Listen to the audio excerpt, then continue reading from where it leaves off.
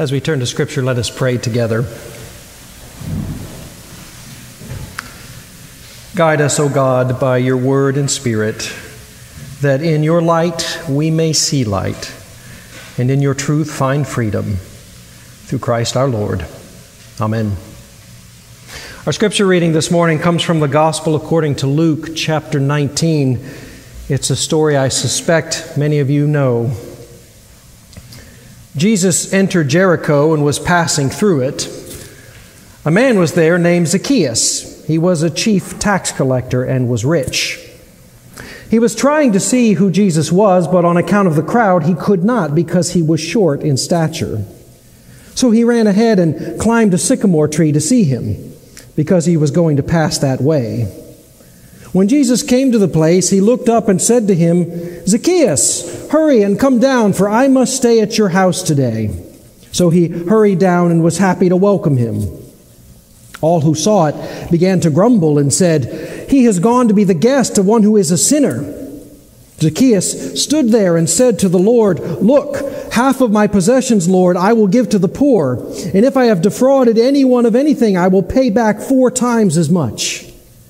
Then Jesus said to him, "Today salvation has come to this house, because he too is a son of Abraham.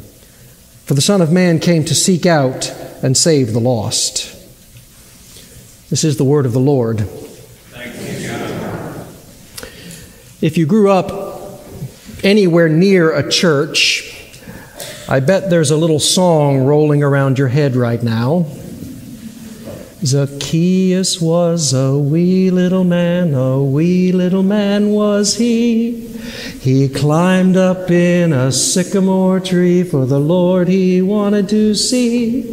And as the Savior passed that way, he looked up in the tree, and he said, "Zacchaeus, you come down, for I'm going to your house today." Yes, I'm going to your house today. Really good. If you grew up in the church, you know that song. If you didn't grow up in the church, you think we're all crazy. But we know the song. We know the story. We even know what the story's all about. It's about Zacchaeus, the short, crooked tax collector who welcomes Jesus into his home and has a dramatic change of heart and finds salvation. Now that is a fine story. But that may not be the whole story. In fact, that may not be the story at all.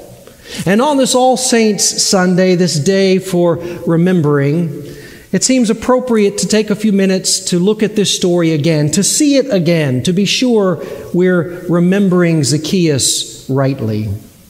So let's look at this story about a short, crooked tax collector who has a change of heart. Well, the one thing we know about Zacchaeus is that he was a wee little man. That's the first line of the song. But look at the text. Verse 3 says, Zacchaeus was trying to see Jesus, but he couldn't see him because he was short. Because who was short? Zacchaeus or Jesus? Maybe Zacchaeus couldn't see Jesus over the crowd because Zacchaeus was short. Or maybe Zacchaeus couldn't see Jesus over the crowd because Jesus was short. If you go back and look at the original Greek, you actually can read it either way. We don't honestly know which one was the wee little man. Now, I think it's likely that this refers to Zacchaeus, not to Jesus, but it's not certain. And it does show us that we may not know this story as well as we think we do.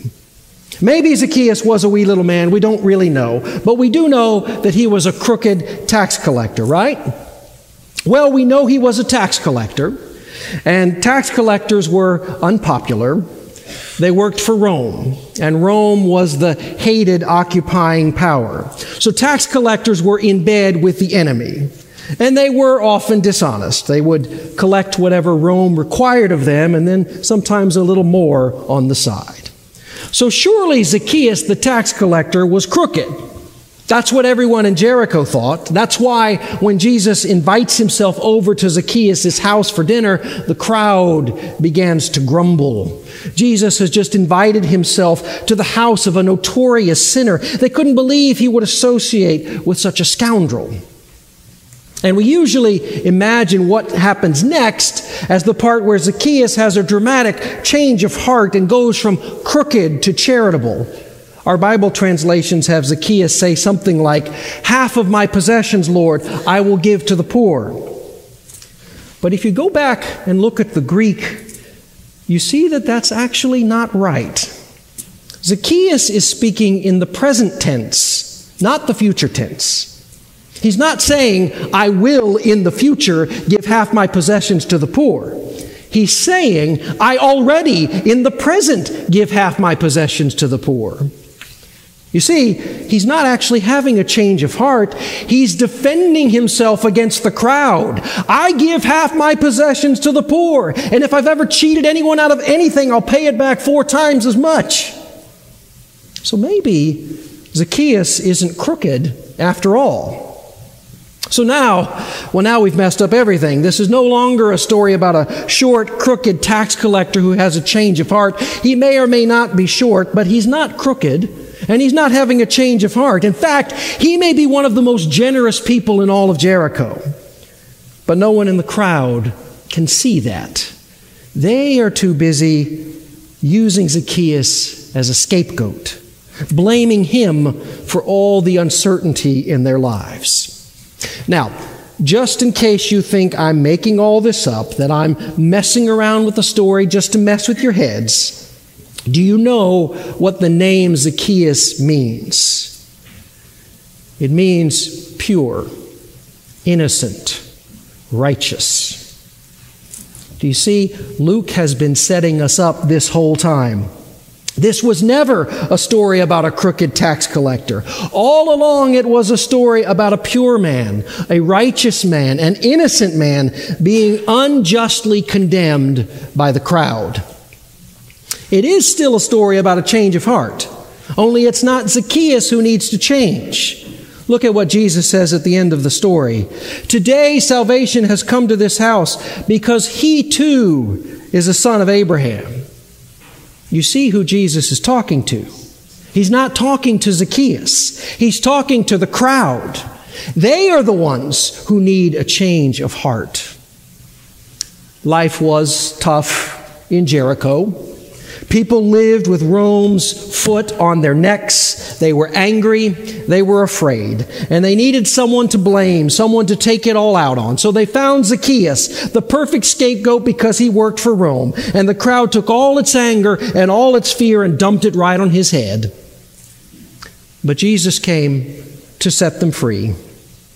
First, he sets Zacchaeus free from the crowd's lies. He's not a crooked tax collector. He's a son of Abraham, a child of God, like everyone else standing there. And then Jesus sets the crowd free too. Zacchaeus is not the source of all their problems, and they can't keep using him as a scapegoat for all the fear and uncertainty in their lives. Salvation comes when both Zacchaeus and the crowd are set free and learn to live and find salvation together. Now, some of us here may be like Zacchaeus. Fairly or unfairly, we are judged by the crowd. We're not smart enough or strong enough or good enough or wealthy enough or pretty enough or holy enough.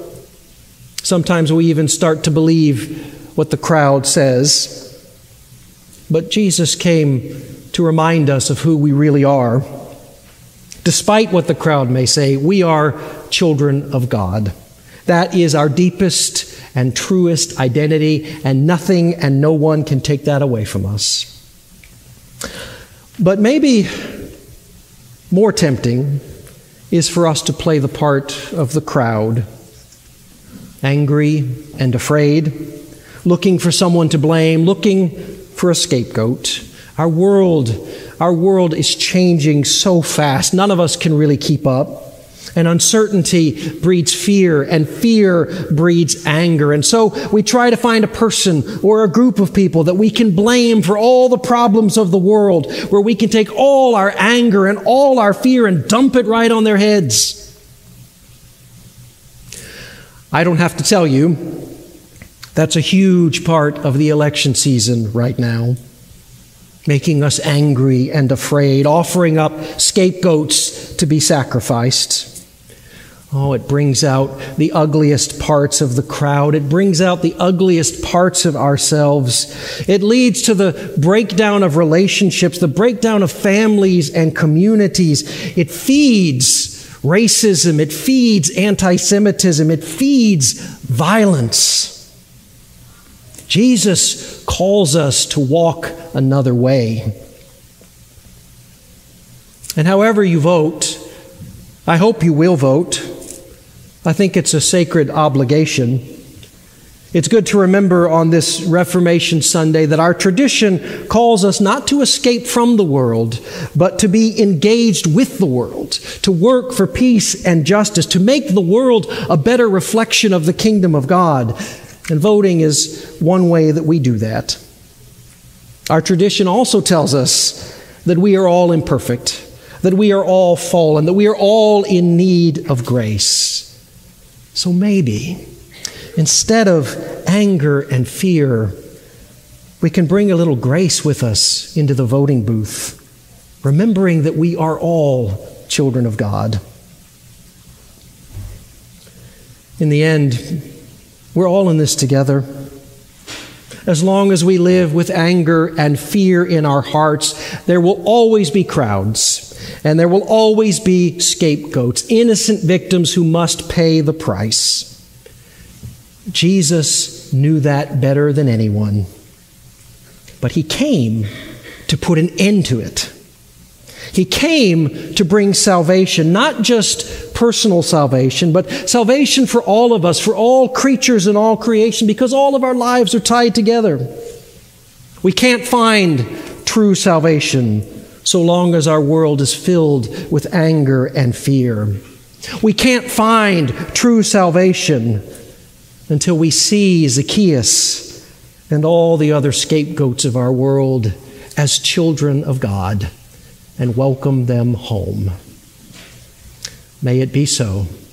Thanks be to God. Amen.